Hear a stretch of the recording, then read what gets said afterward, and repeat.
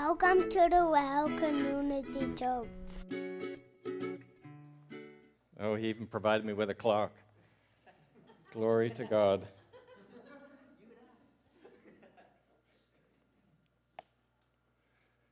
Yeah, it was kind of a joke at retreat. I got a little carried away the first night. It was the anointing, actually. It wasn't my fault at all. But so they offered me a clock in the second session. I said, being offered a clock when you're a preacher is like being offered a breath mint. You don't ask why, you just accept it and say thank you.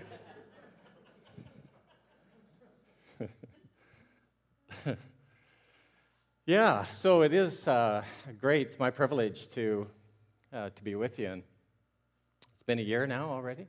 Wow. I just want to commend Kevin and Amanda and you folks for, you put a lot of effort in every week to gather here and your desire to reach your community. I just want to commend you for that. And know that we in the district are here to support. So our success is your success. So we are praying for you and want to do everything that we can to help you reach your community with the gospel of Jesus Christ. So let me begin by asking a question. And it's not really a trick question. It's just a question. How many missionaries are there here? 2? 3? A few of you. Kind of is a trick question. I was sitting there thinking of one of my favorite verses is the Apostle Paul's in Romans chapter 12, verse 2, where he says, "Do not be conformed any longer to the pattern of this world, but be transformed by changing the way you think." And transformation comes when we are challenged in our thinking to think differently, right? And I think we could rewrite that verse, and it would be just as true to say, do not be conformed any longer to the pattern of the church, yikes, but be transformed by changing the way you think. Because not all of the patterns that we have in the church are even helpful. And sometimes we need to challenge the pattern of our thinking. Because if we don't think differently, we're not going to behave differently. And, Einstein was the one who said the definition of insanity is doing the same things over and over and expecting a different result. So we don't want to keep doing the same things over and over because we're just going to get the same results. So the Christian Missionary Alliance, of which you are a part and a new venture in this district, actually began as a missionary movement. It was not a denomination. And our founder, A.B. Simpson, didn't actually want it to become a denomination. It was a missionary movement. It was a people who shared relationship with each other in Christ and shared a common mission. They were on mission together. Tozer wrote about Simpson. He said that Simpson wanted the alliance to be a spiritual association of believers. That's all. It wasn't about, doctrinal preferences or denominational distinctives. It was about just being a spiritual association of believers who hungered to know the full blessing of the gospel of Christ. That's the deeper life, the empowerment of the Holy Spirit, while working concertedly for the speedy evangelization of the world on mission together. So being on mission is our why. It's why we exist. It is why we gather. It is why we invest. It's why you are a member church of the Christian and Missionary Alliance. And I don't know if you're aware of this, but we actually have a national vision prayer that reads this way: "O God, with all our hearts we long for you. Come, transform us to be Christ-centered, Spirit-empowered, mission-focused people, multiplying disciples everywhere. Great prayer. And I want to say amen to it. Lord, bring it to pass. So Simpson also said that God means every Christian to be effective, every one of us to be effective on mission, to make a difference in the actual records and results of Christian work. God put each of us here to be a power. There is not one of us, but is an essential wheel of the machinery and can accomplish all that God calls us to. We're living in a very difficult world, just read the news, watch the news. It's crazy, crazy, crazy, and getting crazier. And if the world has ever needed a people who are united in Christ, united with one another, and united on mission, it's now. And we need to be a people who are on mission, everyone, everywhere, and all of the time. So that's what I want to talk about. What does that mean? To be on mission, everyone, everywhere, and all of the time. So Jesus one day stood up in the synagogue and he opened the scrolls and he read this prophecy, and it's found in Luke chapter 4, verse 18-19. It's out of Isaiah. And it says, regarding Christ, the Spirit of the Lord is upon me, Jesus, because, this is the why, here's why the Holy Spirit empowered him, because he has anointed me to proclaim good news to the poor. He has sent me to proclaim that captives will be set free, and that the blind will see, to set the oppressed free, and that the time of the Lord's favor, or the day of God's grace, is another way of putting that. The time of the Lord's favor has come. This reads like the mission statement of Jesus, doesn't it? There's a bunch of twos here. His mission was to proclaim the good news, to proclaim that captives will be set free, that the blind will see, that the oppressed will be set free, and that this is the day of God's favor. But this is the mission of the church. You know, we read this, and we get that Jesus stood up and said, this day, this is fulfilled in your presence. But we don't draw the dots to our identity as the incarnated body of Jesus Christ in the earth today, to whom this mission was passed on. So we could just as accurately read this verse and apply it to ourselves individually and corporately as a church. We could say, the Spirit of the Lord is upon me, upon us. For this reason, he has empowered us, he has anointed us to proclaim the good news to the poor. He has sent us to proclaim that captives will be set free, that the blind will see, to set the oppressed free, and to declare to Binbrook that this is the day of God's grace. God's grace is available. Right? This is our mission statement. We own this. This is what it means to be co-missioned with Christ. We own this. So it applies to everyone. Everyone.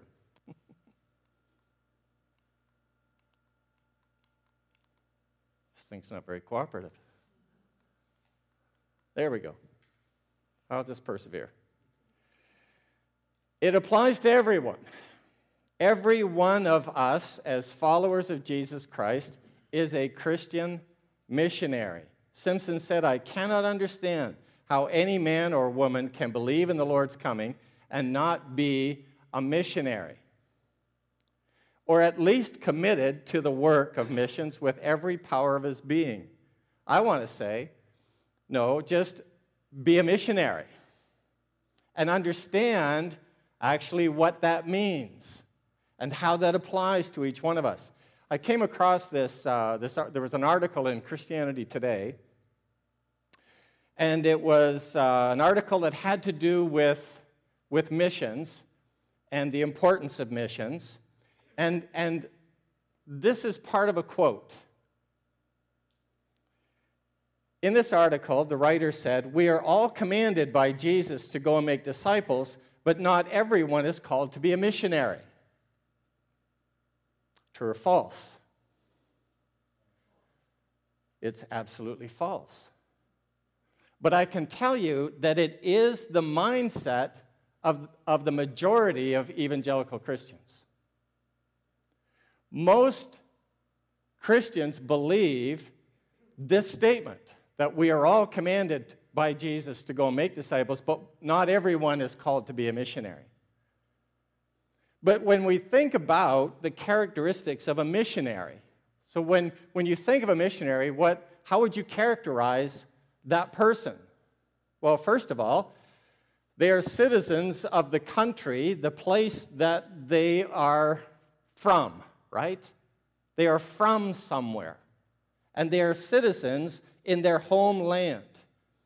They are of somewhere, and they are to somewhere else. They are residents in a foreign land where they serve. They are aliens there. They are strangers there, right? We also know that they are people who are called by God. They are set apart for a specific purpose.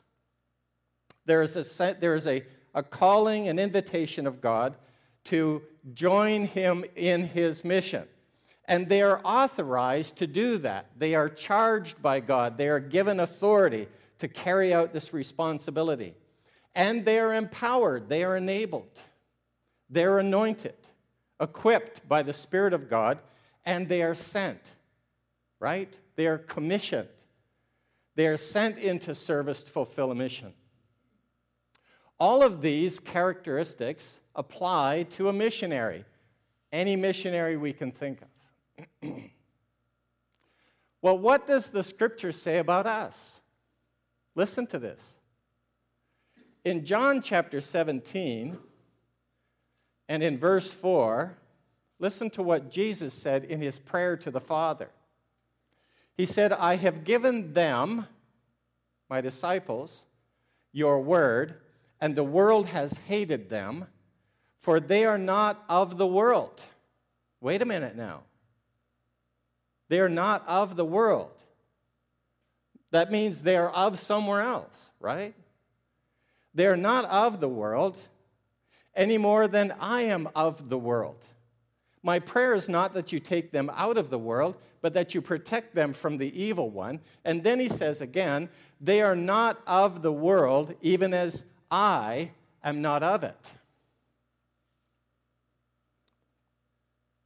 And then later in that same, just in case you're thinking to yourself right now, yeah, but that was his prayer for those disciples, he went on to say in the same prayer, "And I am not praying for them only, I am praying for all who believe in me through their message." Who is that? That's us, right? So this prayer applies to us. We are not of the world. And then the Apostle Paul in Philippians chapter 3 and verse 20, listen to what he writes. He says, "Our citizenship is in heaven." Well, wait a minute then. So we have dual citizenship. Yeah. I am a citizen of Canada, but I am also a citizen of heaven. I am of there. And then in 1 Peter chapter 2 and verse 11, listen to Peter's perspective on this. He says, "Dear friends, I urge you, as aliens and foreigners and strangers in the world." Okay, we are aliens, not the, this kind of alien, but we don't belong here, right? We're not of here. And we've got to get into our heads that this is not home. We are sent. Jesus called us out of the world, but then sent us back into the world as aliens and strangers in this present world. In fact, if you could begin to see yourselves not as residents of Binbrook trying to reach your own community, but as missionaries that have been called out of the world and you belong to a different place, but sent into the world to live here, not as citizens of here, but as residents, as aliens, as strangers. You are an outpost of missionaries. I wish sometimes, and I would do this if you're up for it. I'll hire a bus, and I'll drive you all to Cleveland. And I'll put you on a boat, and we'll cross Lake Erie and land on the shore of Ontario. If it would help get the concept that we are not of here. We are from another place. So, all of the characteristics that I described of a missionary are described of us. And Jesus said that all authority is given to him, therefore go. He has given us the authority. He has empowered us. Acts 1:8. You will receive power after the Holy Spirit. Enablement, empowerment. What for? To fulfill the mission. And we are sent into the world. So, you are not in this, or you are in this world, but you're not of it. And you're a citizen. Your citizenship is in heaven. You're an alien and stranger here, authorized and empowered by Christ and sent into the world with a mission. What does that make you? What does that make us? Missionaries. The truth is, everyone is commanded by Jesus to go and make disciples. Therefore, every disciple of Christ is called to be a Christian missionary. And then everywhere. Come on. Everywhere.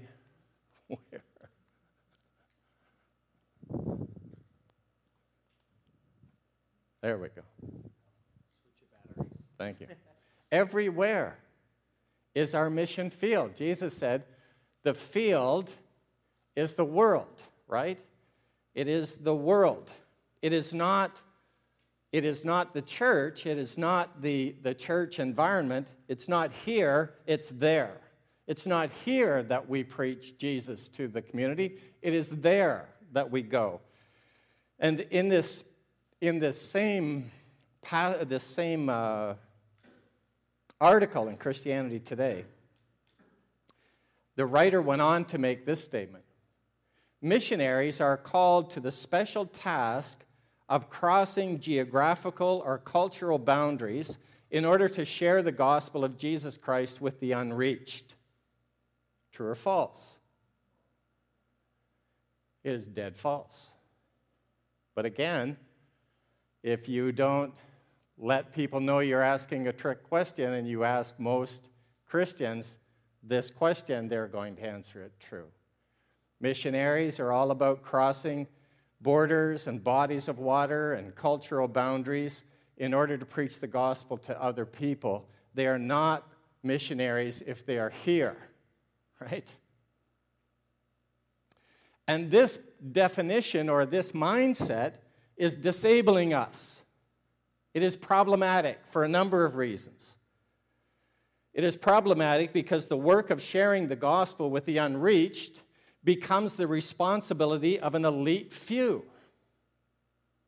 How many missionaries, sort of professional missionaries are there compared to the number of believers? It's an elite few. An elite few who are called to this quote-unquote special task. And therefore, the majority of the church is spiritually unemployed, demobilized by this mindset, disengaged, underutilized. It's also problematic because the responsibility for sharing the gospel with the unreached in this community, according to that definition, belongs to people from outside of our country who need to cross their own border and body of water to come here and preach the gospel. Come on. I hear people say, we need missionaries to come to Canada. No, we don't. We need the Canadian Christian church to become missionaries.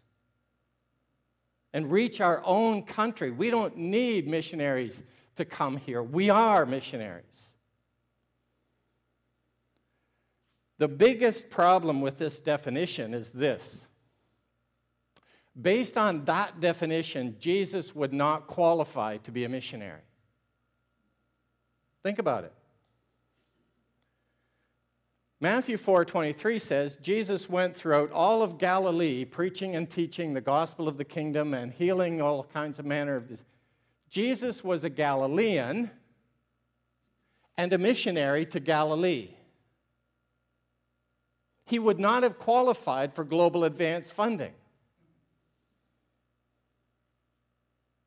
There's something wrong with that, isn't there? Jesus is the greatest missionary the world has ever known, but he rarely crossed the borders of Galilee.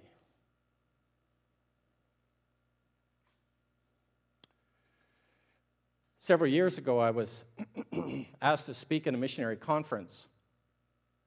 I don't know why, because I wasn't to their estimation, a missionary. But anyway, there were a bunch of other speakers, and they were all international workers. And each one got up and introduced themselves and talked a little bit about themselves, and then shared a message. And they would introduce themselves. My name is John Smith. I'm from Alberta. I'm a Canadian. I'm a missionary to Cambodia.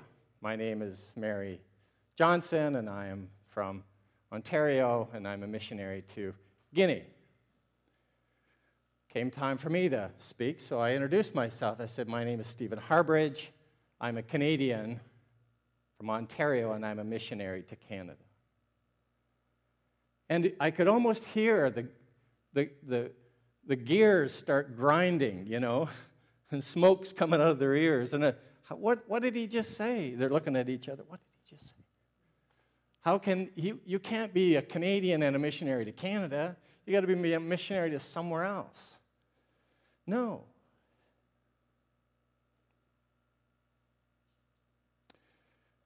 The strategy that Jesus gave us in Acts chapter 1, verse 8 is an everywhere strategy. You will be empowered by the Spirit when the Spirit comes upon you, and you will be my witnesses, my missionaries. You will witness to me in Jerusalem, in Judea, in Samaria, and internationally. It is not exclusive to crossing a geographical or even a cultural border. Jesus didn't go to another culture, even. He reached his own culture. And the goal of the mission is saturation. Saturation. I love this passage in Acts chapter 5. I refer to it a lot because, again, it's a different way of thinking. The New Testament church behaved differently than we do because they thought differently than we do. And how do I know that? I know that because of what's written right here. In Acts chapter 5, verse 27, 28, the context is the disciples were told by the Sanhedrin not to preach in the name of this man Jesus, and they did anyway, right? So they were gathered to be disciplined. They were brought before the high priest. And it says the apostles were brought in and made to appear before the Sanhedrin to be questioned by the high priest. We gave you, this is a quote, we gave you strict orders not to teach in this name, he said. Yet you have filled Jerusalem with your teaching. That was an aha moment one day for me. I realized, you know what? The goal of the New Testament church was not to fill a building with Jerusalem. It was to fill Jerusalem with the knowledge of Jesus Christ. That's a whole different strategy, folks. We are spending a lot of energy and money trying to get our community to come to church, trying to fill our buildings with our community. we need to invest more time and energy into ways that we can fill our community with the knowledge of Jesus. That's the mission. They saturated Jerusalem with the knowledge of Jesus Christ. And that's consistent with Isaiah chapter 11, verse 9. It says, the whole earth will be filled with the knowledge of the Lord as the waters cover the sea. Isn't that beautiful? That's a picture of saturation as the waters cover the sea. The whole earth will be filled with the knowledge of Jesus. That's not going to happen unless and until the whole church becomes missionaries.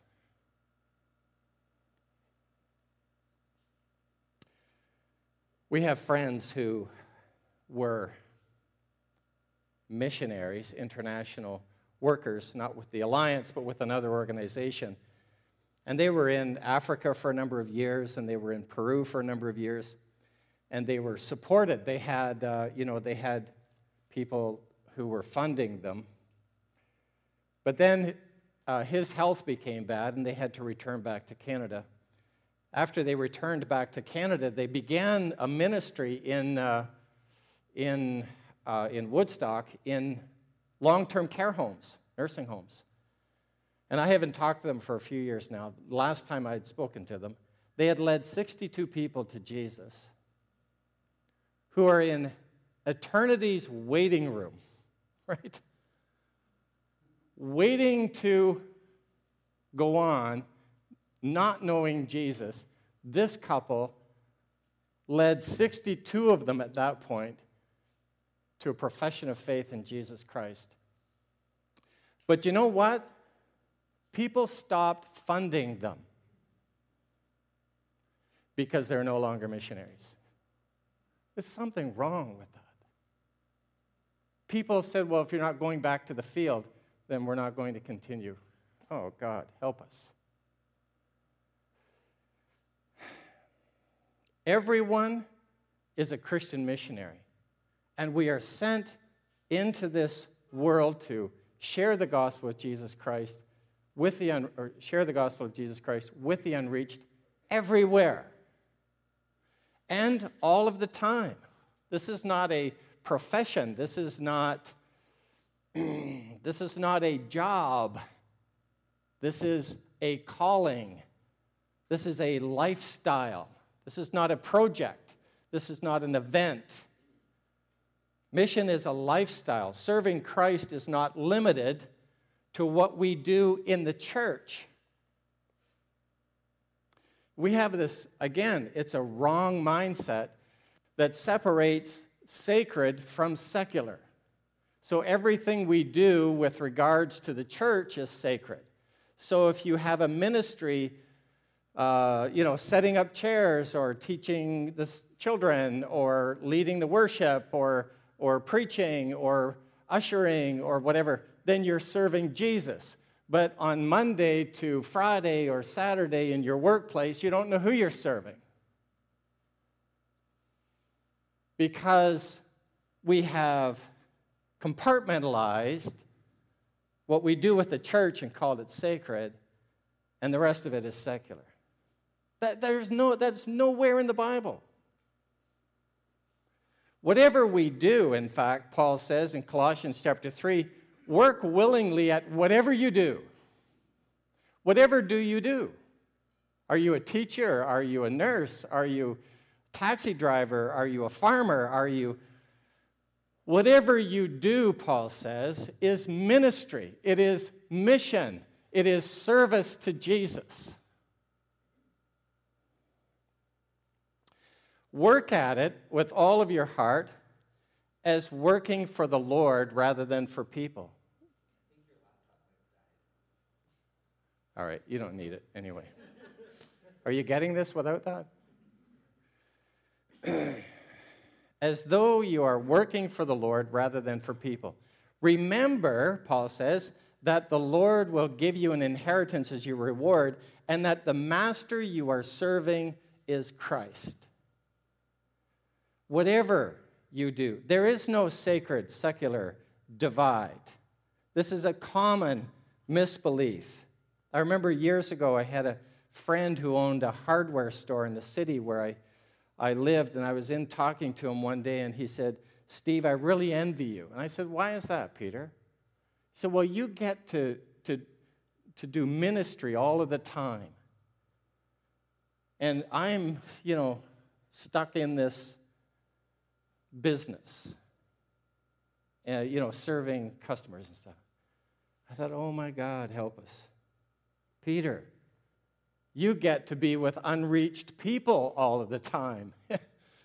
He had a ministry right under his nose and he didn't realize it. I shared this message some other place. And a woman came up. She would have been in her 50s somewhere, and she was sobbing, her tears flowing. And she came up at the front after. She said, "I just want to thank you because this message has completely set me free." And then she went on to explain. She said, "When I was a teenager, I felt like God had called me to be a missionary. But I have not had the opportunity to go to a mission field, and I have been under this guilt all of my life and feeling like I have missed God's will." And then she went on to explain that for years she has had a ministry to single moms, unwed mothers. And at the time she was sharing this story to me, she had 3 or 4 single mothers that she cared for and served and shared Jesus with, and she had led many of them to faith in Christ. And then she said to me, "I realize that all of my life I have been a missionary." And I realize it for the first time today.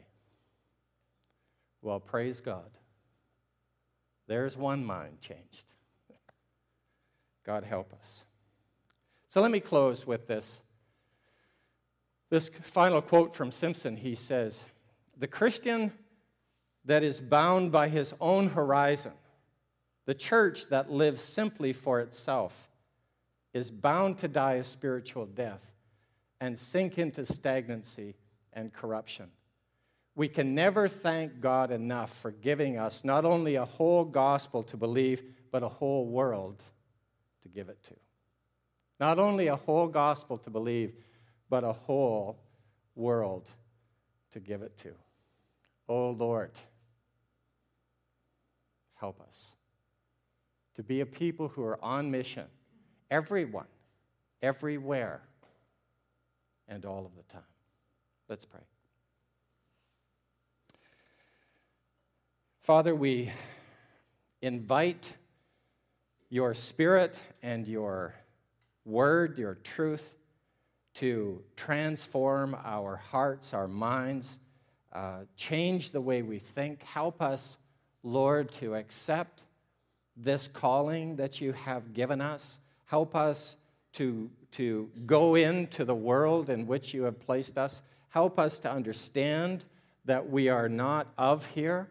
We are of heaven, and we are here as your ambassadors of reconciliation. And I pray for a fresh anointing, empowerment upon everyone in this room for the mission to which you have sent them and empowered them and called them. And I pray, Lord, that you will prosper this people in this community and that many will come to know Christ. Help them, give them ways and the means and the resources to fill Binbrook with the knowledge of Jesus Christ as the waters cover the sea. In Jesus' name we pray. Amen.